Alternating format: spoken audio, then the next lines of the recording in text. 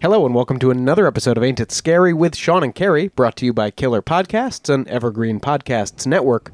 I'm the titular Sean. And I'm the very titular Carrie. It's the show that takes you inside the unbelievable, the unexplainable, the macabre, and the bizarre and tries to find an answer. Hello, Caroline. Hi. We're bringing it closer to home for this episode. Oh, dear. Closer to our home right here in Fairfield County, Connecticut. It's not too often, lately that we do a local Connecticut story. And I've been wanting to talk about this one for a little while, but there's no book about it or anything. So Really? yeah. But there are, still plenty of local newspaper articles. There's, court documents. So I did some old-fashioned gumshoeing. And by that, I mean Googling for this episode. Well, aren't you a Nancy Drew? On the Stamford Bra murders. Oh, I've never even heard of that. This was a series of 5 unsolved murders between 1967 and 71, sort of at the beginning of the, you might say, golden era of serial killers. These were all committed by one person, one man, we can presume. All 5 of the victims were young black women. All of them were strangled and dumped along a less than 1 kilometer stretch of the Merritt Parkway. Ooh, where on the Merritt? Right near the Riverbank Roxbury Road overpass in Stamford. So near exit 34, 33. Oh, we just passed that this weekend. Yes, we did. Wow. And now you'll think of it, unfortunately, every time you drive by. I will, absolutely, yeah. So most of these victims were strangled with their own brassieres, hence the name that's been given to the crime, the bra murders. Not all of them were strangled with their bras, and we'll have more on that later, of course. That's not necessarily an uncommon thing, the strangling with undergarments. Didn't the Boston Strangler or someone of that ilk strangle people with their own pantyhose? The Boston Strangler did, yeah, for sure. And that'll be an episode of this show sometime. You gotta dedicate a 2-parter to that guy. Or guys. Or guys. Most or all of the victims in the Stamford Bra murders were sex workers. The reason I say most or all is because, unfortunately, there's not a terrible amount of information available on these women, especially the earlier crimes, because until there were 4 or 5 of them, the media wasn't covering, these murders too carefully or heavily. Mm-hmm. Until there was a little bit more of a public outcry, or at least not enough that articles have survived to this time, right? So I don't, unfortunately, have a lot of information about these women's personal lives, but contemporary newspapers and even the court filings from the 80s version of this case, the 2.0, explicitly say that all of the victims were prostitutes. Mm-hmm. But at least that's, 80s, that's what they call them. At least one article I found about the last victim's death says, quote, 3 of the 4 previous victims were known to be prostitutes. So I'm not sure that we know all of these women were sex workers. I just don't want to paint with too broad of a brush. Not that I'm passing judgment on them if they were. Right. Anyhow. These crimes are notable. The reason I'd heard of them before is because they caused quite an outcry at the time, as 5 unsolved connected murders will do. Mm-hmm. And in this case, they also caused a public examination, a very loud public examination of whether Connecticut's justice system was working for everyone, regardless of the color of the victims. Yeah, there's a common phrase in serial killer and crime, the serial killer and crime lexicon, calling some victims the less dead. And that doesn't mean that we're calling them that. It's just that the justice system, again, it is biased towards some people. You, as our listener, might see a lot of young white women going missing in the news, like that's a big thing, or being murdered or whatever. You don't see it as much for young women of color, trans people, sex workers, certainly. And there is an absolute bias to tell certain stories that seem, quote unquote, more tragic. But every life is equally valuable. So unfortunately, it does impact how the justice system works, especially if you're talking about sex workers of color. Those are women who people would say, oh, well, they knew what they were getting into. They know that they're in a dangerous business and they still chose to do it anyway. You're not even, and they're, these people are not thinking about what would make someone be a sex worker if it is not just a personal choice, but something out of necessity. And it is sad how these cases, more often than not, do not get covered until it is a whole string of people, and then it's almost too late. Yeah, and so often, obviously, serial killers target sex workers or homeless people. Well, especially the former when it's a sexual kind of crime, because they're easy to get. That's the kind of thing that we're looking at when you've got a string of murders of sex workers, and unfortunately, all too often, a justice system that isn't, working too hard until the bodies have really started to stack up. In this case, not the first body, but the first victim in the Bra murders was Rose Ellen Pazda, age 29, who was also known as Sissy Rush. That was her, nickname or street name or what people called her. I think it would be a street name. A lot of female, any sex worker, I assume, goes by another name rather than their legal given one. Mm-hmm. She was sort of known on both sides of the state lines here in New York as a sex worker, I think. But she was reported missing from Stamford on August 4th of 1967. Rose's body, or Sissy's body, wouldn't be found for almost another year and a half. But it's likely she didn't live too much past August the 4th. Mm-hmm. On May 2nd of the following year... where was her body found particularly? Oh, it was... Well, it wasn't found yet, so I'm not going to tell. Oh, okay. Gotcha. On May 2nd of 1968, Donna Roberts was reported missing. She was a 22-year-old woman from Stamford, and she was found the next day, dead and strangled with her bra and dumped a few dozen yards off the road. Again, sort of between exit 33 and 34 off the Merritt Parkway. Now, was this in a wooded area or just on the grass? No, just in the... it's all sort of wooded down that stretch of the highway. Right, but you could go into the woods or not. No, I don't think any of these women was too far off the road. And were they just bodies, or were they, wrapped in something? In this case, Donna Roberts, I think, was just found dumped there and strangled with her bra. Jeez.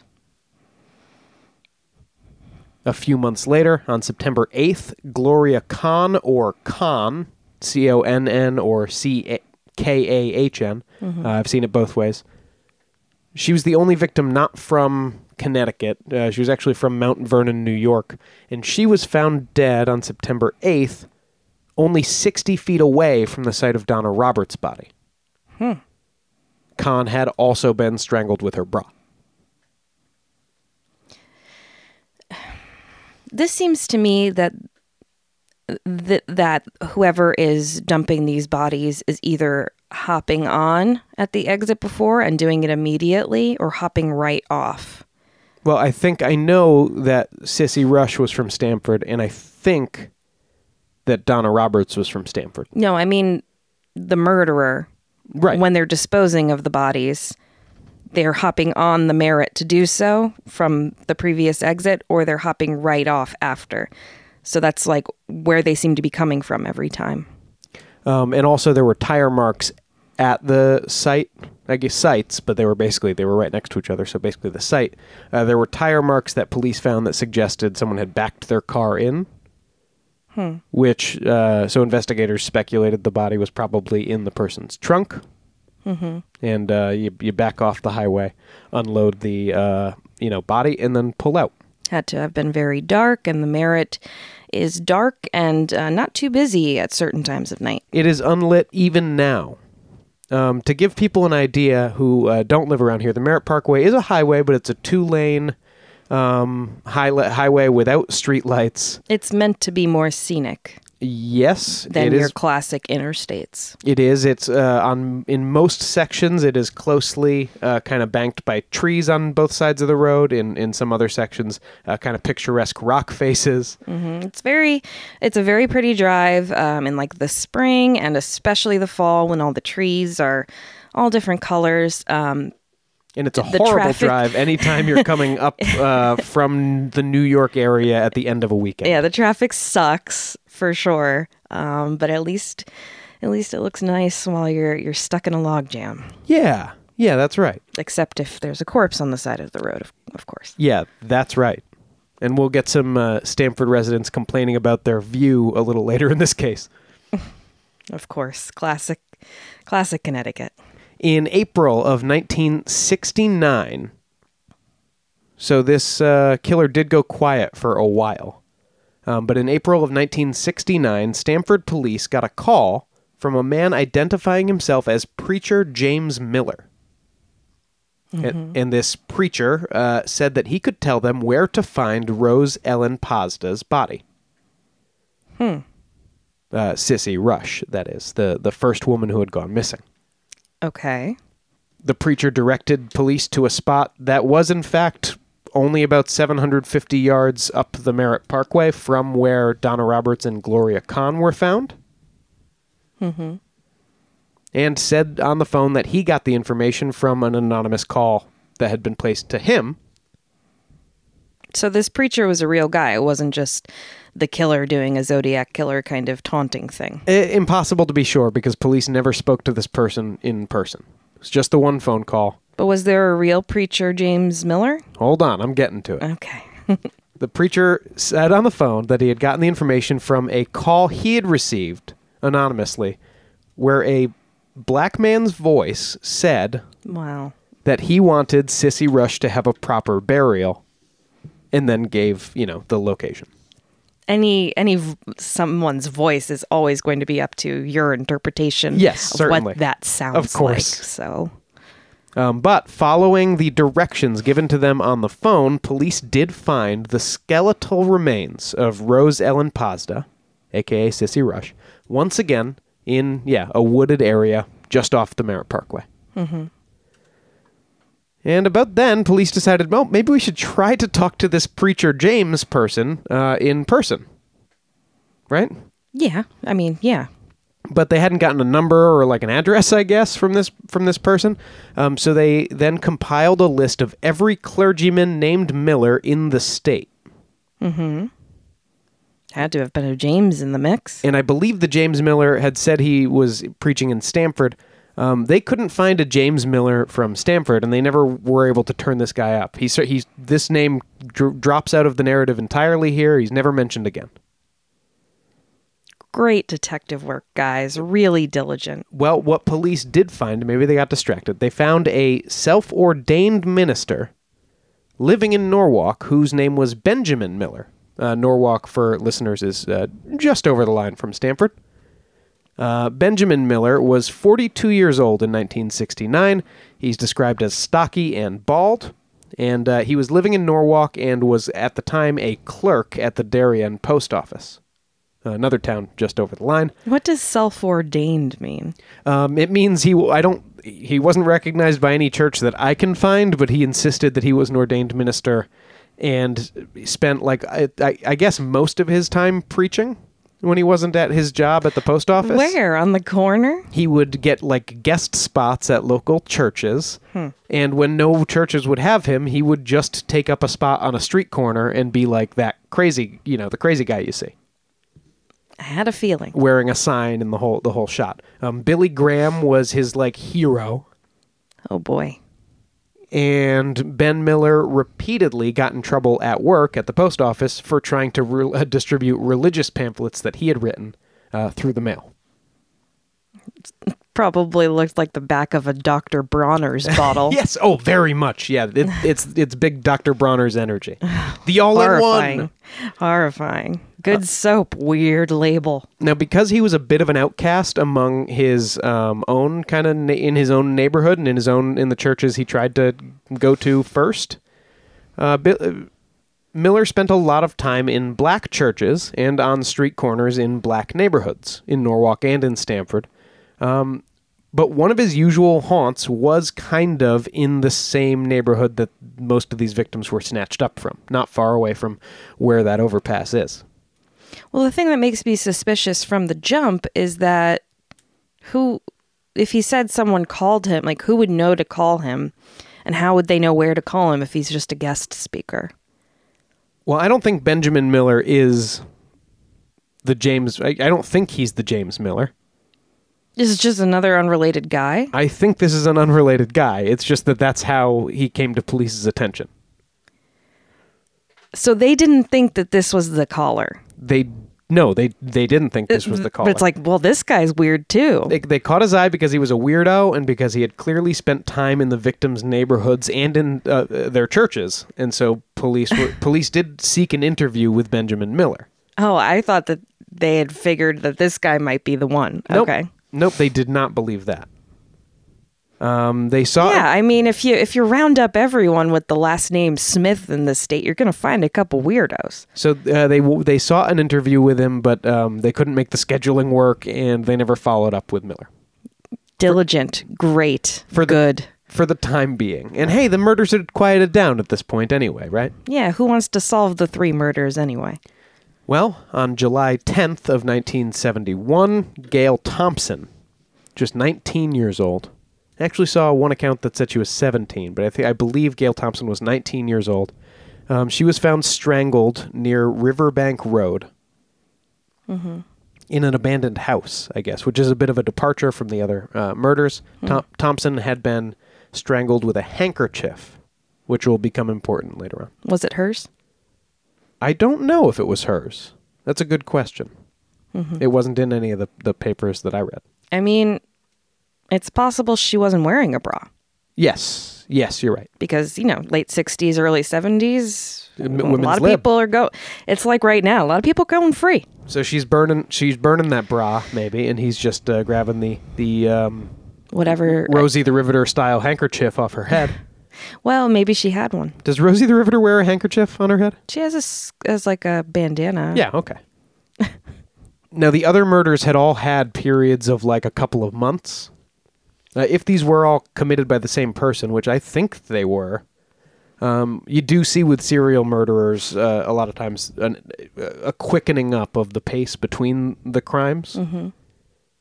And it was less than a month and a half after Gail Thompson's murder that the last victim, Alma T. Henry, was found also on the side of the road in that same stretch of the Merritt Parkway that the 3 previous women had. Alma Henry... And they didn't think of maybe putting one guy out there watching? Just watching that road for 2 years? Well, just in between the murders.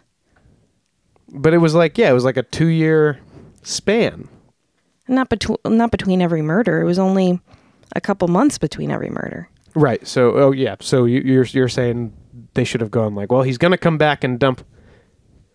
I mean, I don't know. It's a thought. But if the squad car's sitting there, maybe he doesn't pull in. No, you put an undercover guy on the overpass. And snap some photos?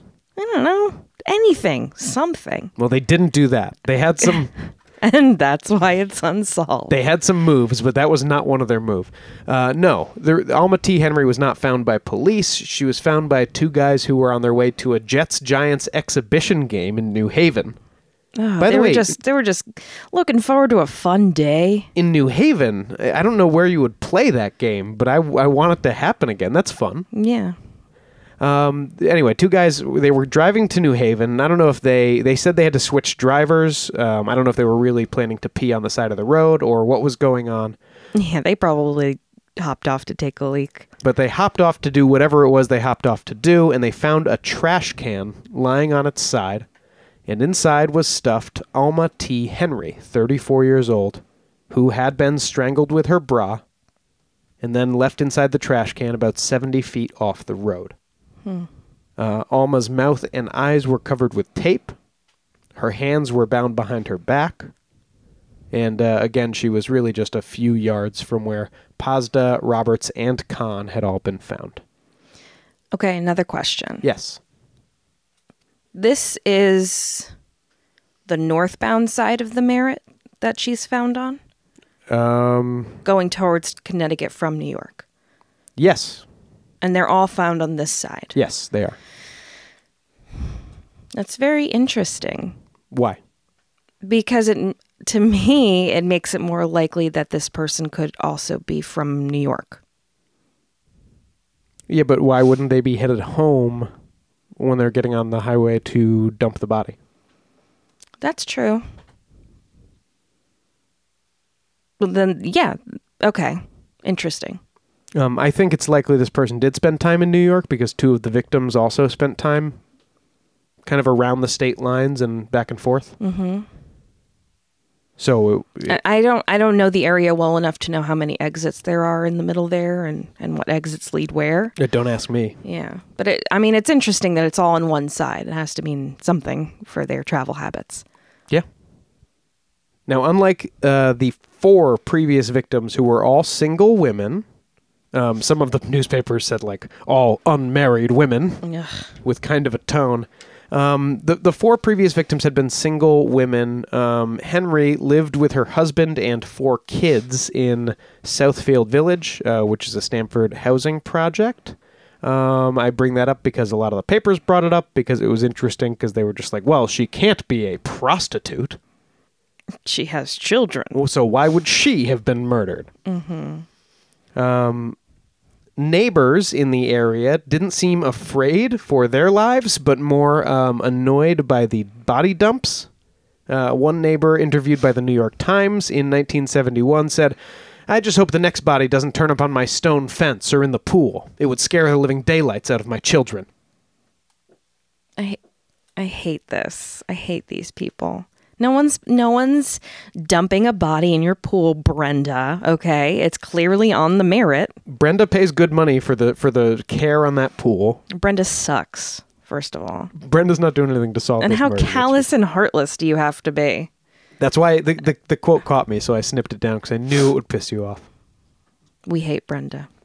I'm not a fan of Brenda. That's not her name, by the way. The person who said that was quoted in the paper. I'm not sharing their name. Okay. That was in the Times, yeah. Anyway, with the murderer apparently active again, and two murders in as many months, pressure mounted on police to get something done. The Stamford chapter of the NAACP held press conferences to ask whether the police would be doing more if the victims were white. Mm-hmm. And new local groups formed, like the Concerned Citizens of Black Stamford, which were basically just dedicated to the proposition of getting the police to do something about this. Good. Someone has to get them to. Well, and there's racial context here that it's easy for us to forget. I mean, we've been talking about sort of racial tensions and stuff in our country for the last couple of years. Right. But this was, remember, the late 60s, early 70s. Donna Roberts was murdered 1 month after Martin Luther King was killed. Yeah. And in the aftermath of that assassination, there were like racial clashes and, protests and riots and all kinds of unrest sort of all over the country. In Stamford, this is just an interesting detail from the Advocate, the Stamford Advocate here. In Stamford, the post-Martin Luther King assassination protests included the raid of a poultry on West Main Street. Poultry? A poultry, like full of chickens, where the looters killed all of the white chickens and set all of the black and brown ones free. Like a chicken coop? Yeah. Okay. Misguided. It's a very unique form of protest I'd never seen before. I guess you didn't have to kill the poor chickens. I know. What did the white chickens do? I mean, they're just chickens. Anyway, all of this was... My point is there was a growing feeling that a lot of the, way that the U.S. worked wasn't built for everybody to enjoy equally, maybe? I'm glad that everything's different now. Yeah, really. Yep, we solved all of these problems in the late 60s, which is why we don't talk about it anymore. So that's great. Mm-hmm. But in the early 70s, amid pressure to do something, police had formed a joint local and state police task force to solve this series of murders in Stamford. And that task force, in late 1971, decided to look harder at our old friend Benjamin Miller. And we'll get into Preacher Miller, Reverend Miller, after the break. This guy's weird.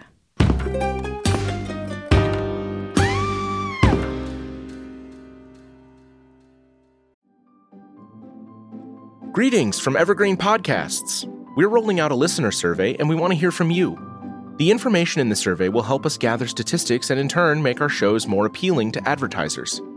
I know most people don't like ads, but this is one of the only ways our shows make money and help keep their lights on. We promise it will only take a few minutes, but the impact on our podcasts will be tremendous. As a token of our appreciation, we'll randomly select one lucky participant each month to win an exclusive merchandise package from Evergreen Podcasts. Head to evergreenpodcast.com/listenersurvey to help a show and possibly get some free stuff for doing so. We can't thank you enough for the support. Now back to the show.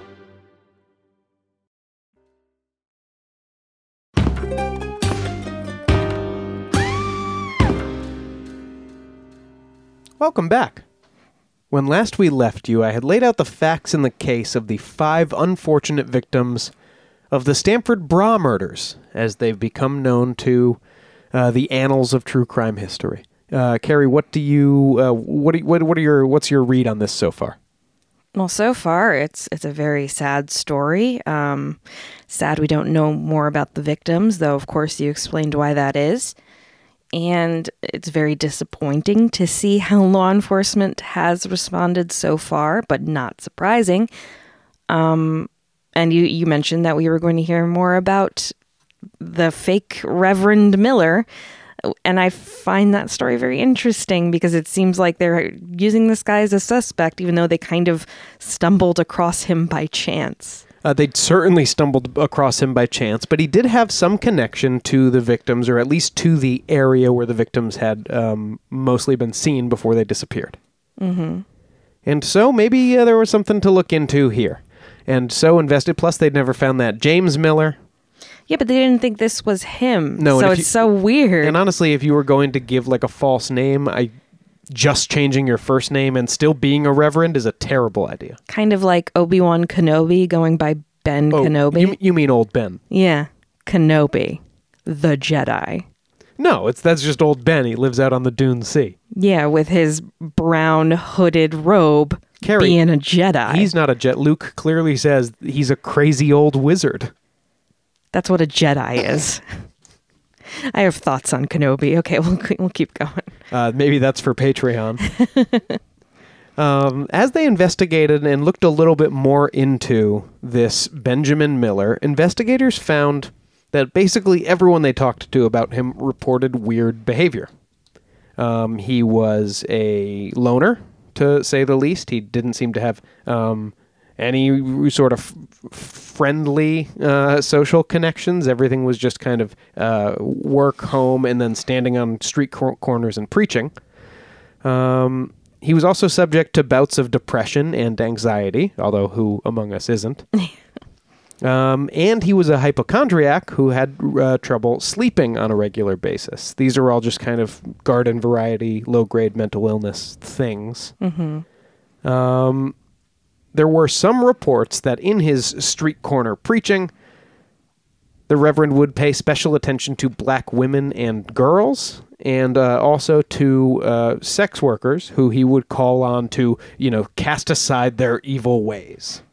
So paying special attention, you mean just focusing on them? Yelling at them specifically, yeah.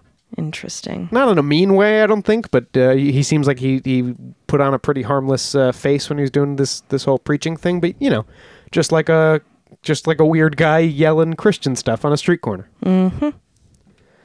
Miller was interrogated by police armed with this knowledge several times between 71 and 72. In the interrogations, police said he displayed maybe some knowledge of the crimes that they hadn't made public. Mm-hmm. Specifically when investigators showed him a photo of Gail Thompson's body and asked, what do you think she may have been strangled with? The Reverend guessed, correctly, a handkerchief, which was interesting. The newspaper reports and what had been kind of publicly stated was that all of these victims had been strangled with their bras. Mm-hmm. In these interrogations, Miller didn't say that he killed anyone. He certainly didn't say he killed Gail Thompson, but eventually he told investigators that he had once had sex with Gail Thompson in his car. Mm-hmm. I'll hasten to add that no one had sex with Gail Thompson just before she was killed. And does that go for all of them? There is no proof of sexual contact? I don't know that for a fact, but there was no specific mention of... the only time they go into whether someone had sex with these women is to say that it didn't appear anyone had sex with Gail Thompson, which I guess they're just saying... In relation to this guy. In relation to Miller, he didn't, he did say that he had once had sex with her in his car, which is an interesting and off-topic admission. And a surprising one for someone who considers themselves so holy and so above sex workers. Well, so often, it's like he's a hypocrite. So often, Carrie, we find that. It's an interesting thing. Passing judgment on those that you are taking advantage of for your own sins. Miller was given a polygraph late in 1971 that proved inconclusive due to what investigators called his disorganized mind. I will hasten to point out once again that polygraphs are not admissible in court and they are bunk science. And who doesn't have a disorganized mind? But it's notable that he was too crazy to take the polygraph.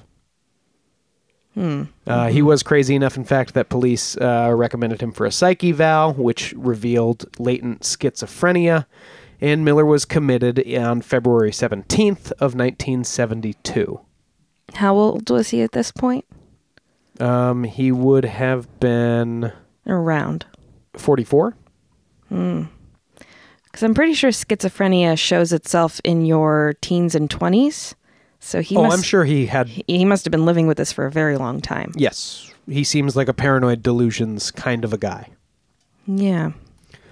Well, he was interred at Fairfield Hills in Newtown. Oh. For a little bit about the conditions at Fairfield Hills while it was in operation and about the possible hauntings ever since. You can check out our, I think, very first episode.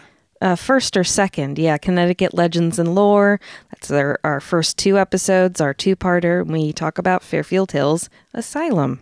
While interred there in Newtown, Connecticut, Miller exhibited consistent hypochondria and clinical delusions, in the words of his doctors.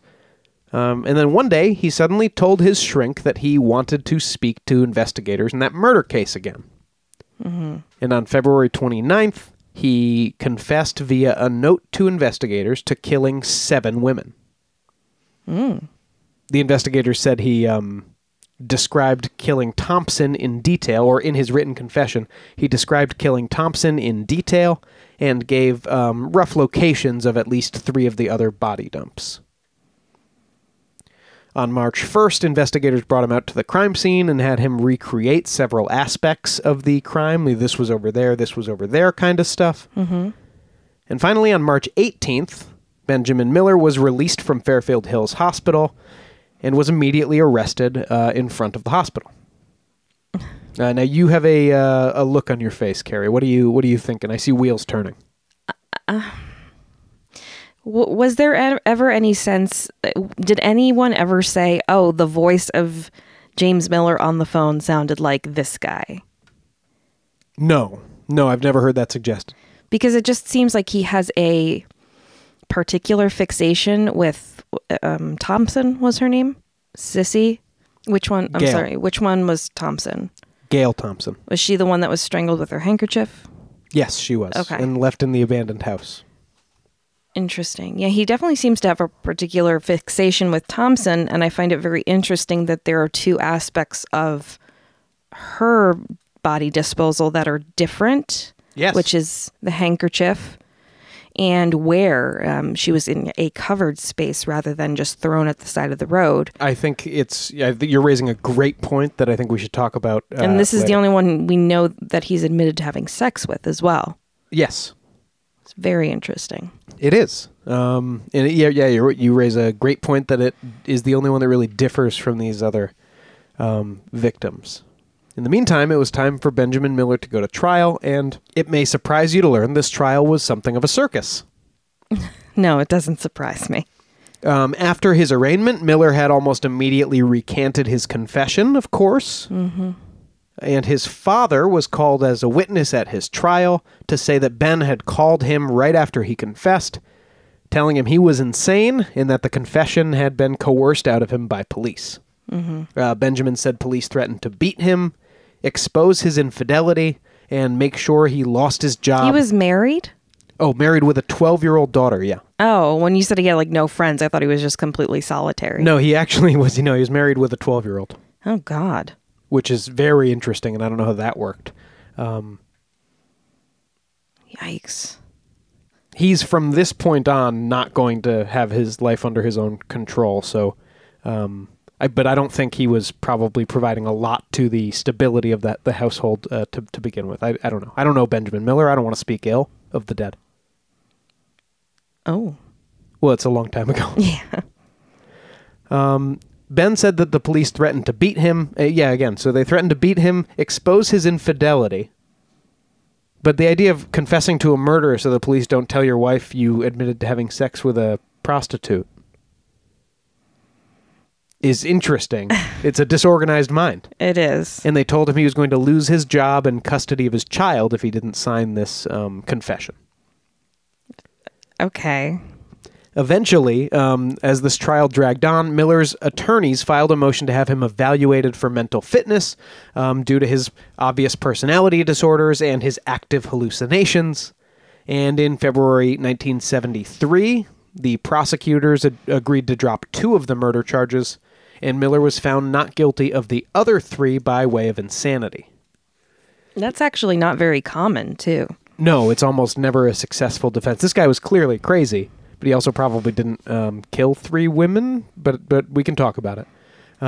He was sentenced to 25 years in a psychiatric facility, and honestly, Benjamin Miller probably needed to be in someone's care, whether he killed any of these women or not. Mm-hmm.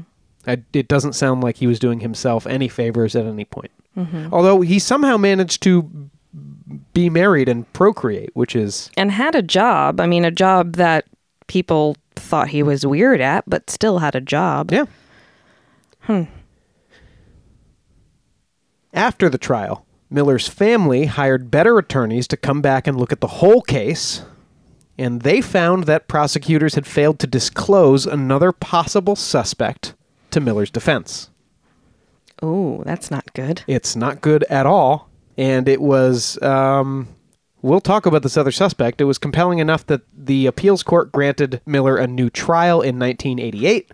Well, I think you should have just gotten that on the basis of non-disclosure. And the new trial... as we know from My Cousin Vinny, it's legally required. Marissa Tomei could have done him a lot of favors. I think you wish that she'd do you a lot of favors. Hey. I mean, hey. Hey. This time around, the jury decided that the coercive interrogation tactics that had been used to get the confession made it invalid, and there was enough doubt around the case to throw the whole verdict out, partly because of the potency of all this new shit that had come to light, man. And Miller was officially acquitted and released from the psychiatric facility he was in. He ultimately was transferred to a homeless shelter for the mentally ill because he was ruled not to be able to, kind of have control of his own life. And, so he passed in 2010 at age 80. But that was old Benjamin Miller. So who's this other guy? His name was Robert Lupinacci. Oh. And why did he come to the attention of police? Well, let's see. First things first. A former Stanford cop named Paul Romanos told the Stanford Advocate newspaper that he knew Robert Lupinacci from the German American Club. Now, by the way, the German American Club in Stanford is in Grey Rocks Place. That's the name of the neighborhood it's in. Mm-hmm. And that is the same area where Alma Henry disappeared. So, just an interesting connection to show you where we are in space here. And how far is that from the particular exits? A couple of miles. Bodies were buried at. So would it be the nearest exit? That's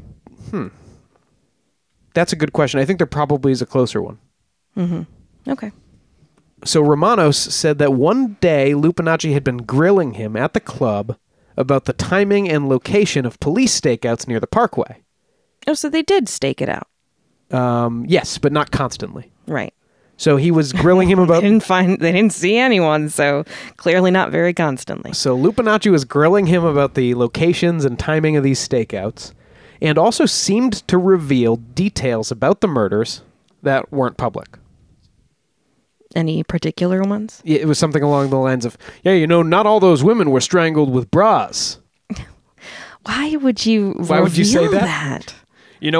From what I hear, not all those... It's almost like he's trying to show that he's like, hey, I'm in on the investigation too. You can tell me about where the stakeouts are. A real Ed Kemper type. That's pretty much exactly what Ed Kemper would do. Like a police nerd. Yeah. So Romanos found this suspicious, so he referred it... Yeah. Yeah. So he referred it to this guy, George Mayer, who was in charge of the case. A detective. Mayer actually would later be the chief of Stanford Police. He's retired now. He's dead now, actually. But retired forever. Sorry. Well, let's not. Come on. A little respect. I'm sorry. At the time, Mayer said, we've already got a suspect. This whole Benjamin Miller thing's looking pretty airtight. Leave us alone. And so nothing was done about Lupinacci at this time. He was then arrested in July 1972. So while they were really putting the final screws on the Benjamin Miller case, after a state trooper caught Lupinacci trying to strangle a black sex worker in her car near Route 15. What was he strangling her with? It doesn't say anywhere, so I have to assume it was manual or not with her own bra, or that would definitely be in the records. However, there were a few other suspicious details, at least such that certainly this should have been reported to Miller's defense. Yeah. You're entitled.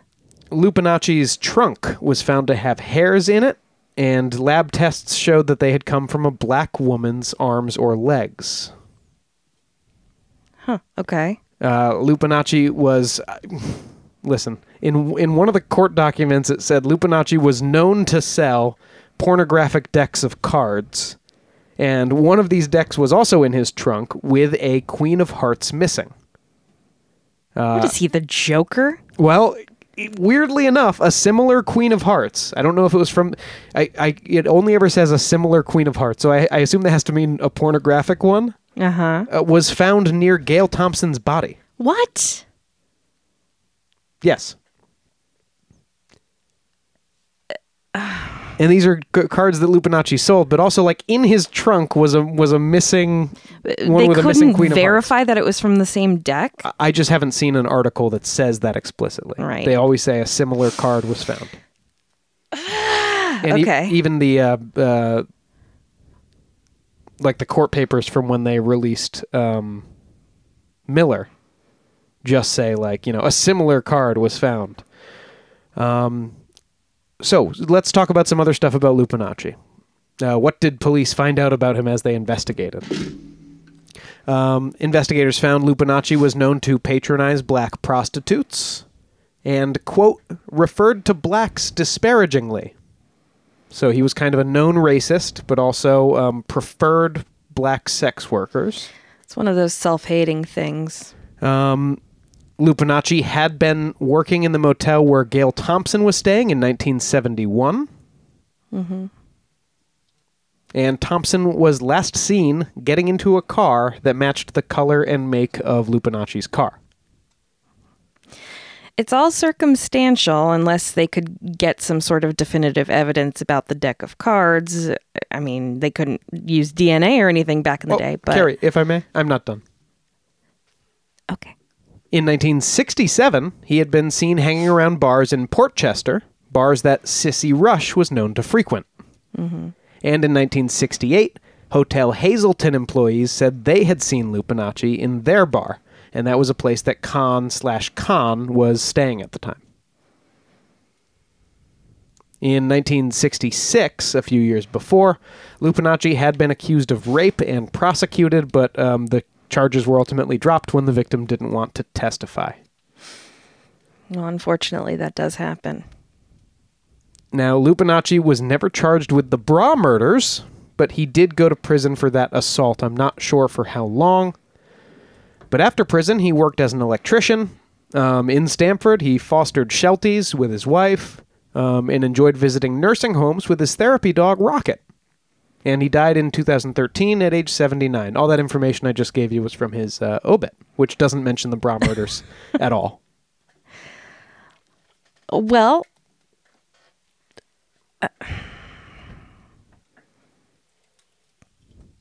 I'm glad he liked dogs. So did Hitler. That doesn't say anything. Everybody likes dogs. Yeah. Aside from the confession, which again, Miller was clearly unwell, so you can only ever take that with a grain of salt, and we've seen that time and time again in these stories. The Benjamin Miller thing is so similar. But it's so... to George Kelly, the Reverend from the Villisca axe murder case. That's why I kept saying Henry Miller. That's the name of the guy who probably did kill that family. Listen to our axe murder series for more on that. Well, my point is that aside from the confession, there's such little real evidence, circumstantial or not, tying Miller to these people. Well, I never see a lot of, and look, I haven't seen police reports, right? So I can't, this could be a failure of reporting and not a failure of policing. But I don't see a lot of mention of like physical evidence that was gleaned from these crime scenes. Right.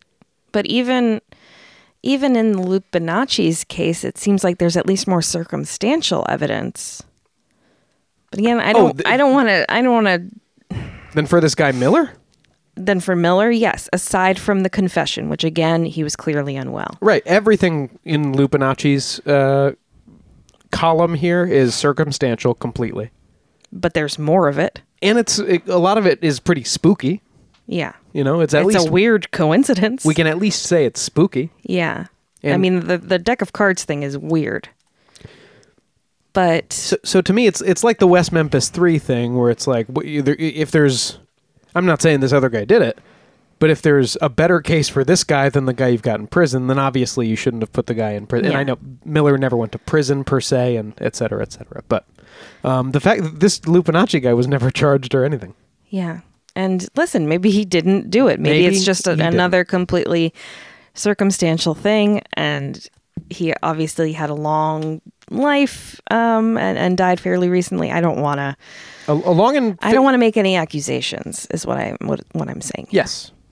But just based on these two cases side by side, like, it really makes clear that Miller, yes, did need mental care, but could not have been trusted to confess on his own behalf about these things. And there was just no other evidence, but he was still sentenced to psychiatric care or whatever, which she obviously needed, but like in a capacity of being guilty, right? Right. So it's just scary. It makes you think about how easy it is to actually, I mean, maybe a little less now because there's DNA and all that, but how easy it is to get put away for a crime you didn't commit. I mean, again, he could have done it, but there's less pointing to that fact. It's also, just to raise another fascinating wrinkle, Carrie, because you did mention Miller admitted to knowing Gail Thompson and then admitted to having had sex with Gail Thompson and then admitted to having murdered Gail Thompson long before he did the whole signed confession bit. The day before, not months before or anything. But and that Gail Thompson murder is the one that bears the most differences from these other crimes. It wasn't Maybe on the he just committed that one. Now that was also less than a mile away. Right. And all of the other ones, like the other ones, she had been strangled, not with her bra, but Pazda, by the way, was too badly decomposed to perform like a really good autopsy, but they thought she probably was strangled also. This case reminds me a lot of the ongoing Long Island serial killer investigation, also known to me more personally as the Gilgo Beach killer. Just a little bit of background. I was going to school about 20 minutes away from Jones Beach, where all of the bodies were found back around 2011, 2012-ish. And there was the first kind of mutterings that there might be a serial killer dumping bodies along the Jones Beach, Parkway area. And it's a very similar situation. There's no lights out there. It's very dark at night. And as time has gone on, it's gotten more and more likely that these bodies are not all from one person, but rather it's a situation where it's just such a quote unquote good place to dump bodies. Right, that this is just a series of mob hits and crimes of passion. And I mean, there probably is at least one, because a lot of them are sex workers, the bodies that they've found, which again reminds me of this case. But yeah, there are other cases of bodies being found that don't quite fit into the profile.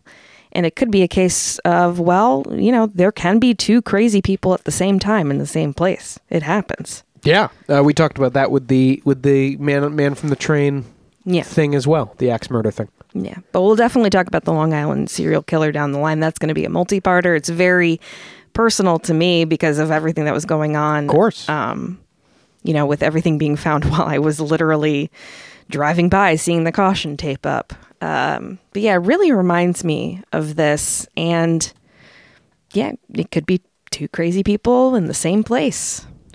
Who knows? But I thought the Stanford Bra murders were a pretty good case study for how easily justice can be miscarried. In multiple ways, yeah. There was, there's pressure on police to prosecute somebody. Mm-hmm, but then they're not exactly doing the most diligent work. I think we can agree. But either way, once someone's been arrested and the murders stop happening, the problem for the police kind of goes away, and it's, their problem has been solved once the murders stop. By the way, the murders did stop. Well, that's the thing is, most often a serial killer stops because they are either caught or they die, or maybe they move and they're killing somewhere else. But Miller was obviously put away, but Lupinacci just kept on living in Stamford. Yep, just raising dogs. And usually serial killers don't just stop. I mean, they can. About that too, yeah. The Golden State Killer, who was just caught, he was able to, apparently, unless there's other information that hasn't come to light, he was able to just stop when police got too close to catching him. And maybe it's the same thing here. Maybe it was a little too close for comfort and you just stop. Or maybe the person got sent away somehow, or it's someone completely different. Well, when this guy was reached by the Stanford Advocate, he was like, I've never heard of that guy or whatever he did, but unrelated to my thing. Who?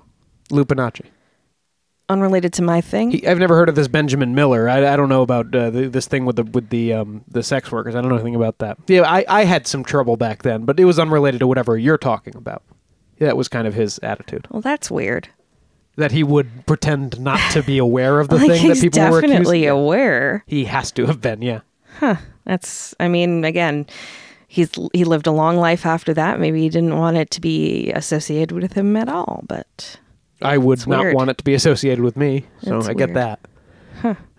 Yeah, weird case. But yeah, so police are likely to seize on the person who kind of fits the facts of the case, is weird.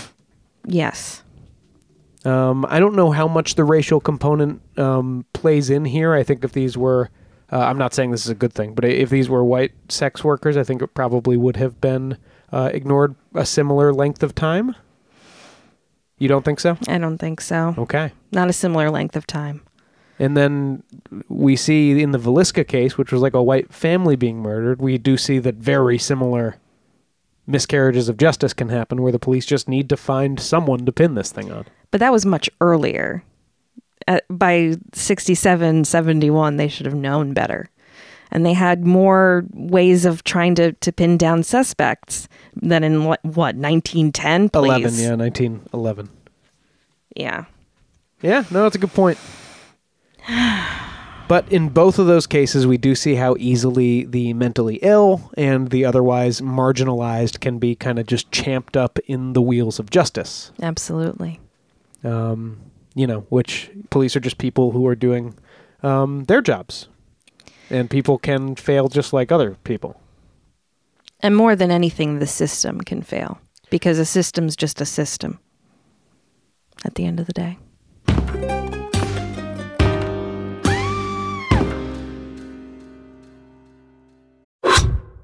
So when the scammer uses the hypnotic method of building rapport, then they create dysfunctional, delusional reality.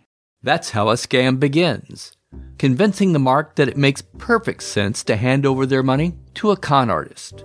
The Scams and Cons podcast tells you how scams are run. You'll hear how people are convinced to buy fake art, buy machines that print money, or steal your house. I get a phone call from my wife, and she let me know that they had decided to move all our stuff out. I could no longer do anything about it except go through an eviction. And you'll hear it from the experts, people who run the cons. So we go to your bank, you go in and get $6,000 cash, give us each $3,000, we give you this. You go home, and what you find out is cut up newspaper. It's fun to know how the trick is done, and that's what Scams and Cons is all about. Listen at scamsandcons.com or wherever fine podcasts are found.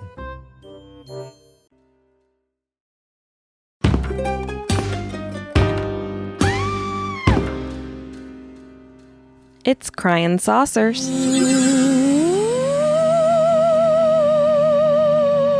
As promised, here's our wrap-up for the congressional hearing on UFOs held on May 17th at the Pentagon. Oh, I've been keeping myself pure of spoilers, Carrie. Lay it on me.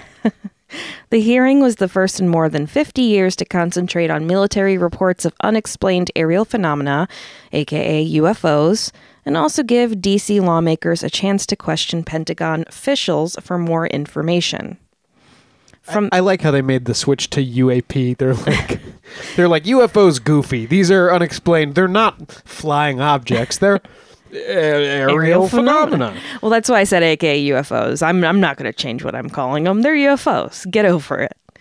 From the New York Times, quote, the Pentagon officials testified under oath that the government had not collected materials from any alien landing on Earth, pushing back on at least one favored conspiracy theory. The highlight of the hearing was a split-second image shot last year through the window of an FA-18 fighter jet of a spherical object in the distance. The pilot also reported observing an object. It remains unexplained and is an example of how difficult it is to determine what a short video clip may show. Is this the one I keep trying to tell myself is a bird? I'm not sure. I will say this video footage had previously been classified, so I don't know if it's completely new or not.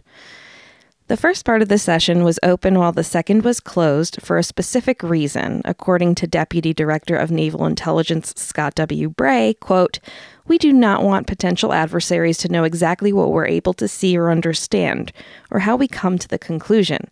Therefore, disclosures must be carefully considered on a case-by-case basis. Much of the session focused on the way these images are captured on photo and video and the difficulties of identifying them through the footage. Of course, it's true that there's just mundane security reasons you can't share everything. But come on. You can say that all you want, but when half the hearing is closed, we're all going to just go like, but because aliens though, right? Well, the Pentagon will be creating a new task force to investigate reports. And if this is going to be a real-life X-Files, I beg of you, Pentagon, please consider this entire podcast as my resume and cover letter. I want the job. Make her your Mulder.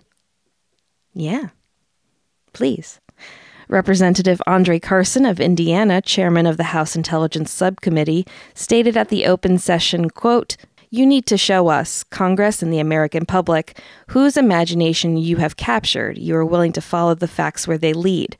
We fear that sometimes DOD is focused more on emphasizing what it can explain, not investigating what it can't. I am looking for you to assure us today that all conclusions are on the table." So that seems to mean aliens. So more information to come, I'm sure, and we'll share it when it does. Aliens are on the table sometimes. You've seen them operating on the little Roswell one, right? The little Roswell one. Aw.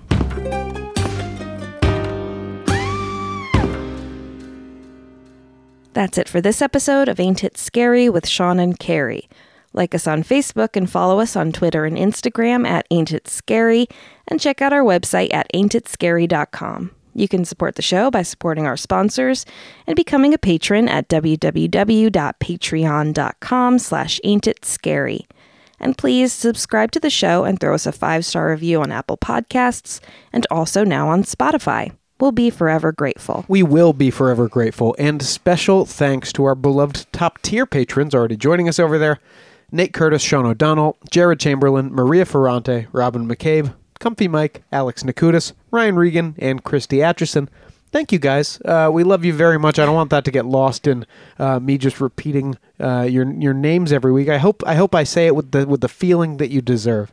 You know what? Next week I'm going to give them all a little kiss after each name. Ew, don't do that. Just a quick little smooch. See you next Thursday. Show created by Sean and Carrie McCabe. Music by Kyle Ryan. You can find Kyle at his YouTube channel, Music is a Verb.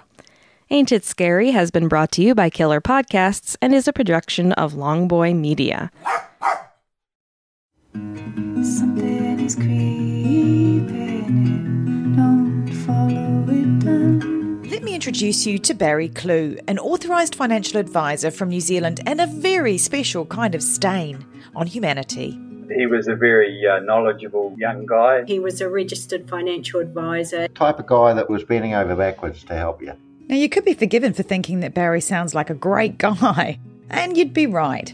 Well, right up until the point when you're wrong. It was all fictitious. She stole from my son, who has a disability. Chris never knew. He died believing that we're all taken care of. A psychopath is somebody who lacks empathy, acts impulsively. I think there's a strong case that Barry might be all of those things, actually. To find out how Barry Clue stole over $15 million from 81 victims, subscribe to Clueless, The Long Con. That's Clueless, spelt Klooghless.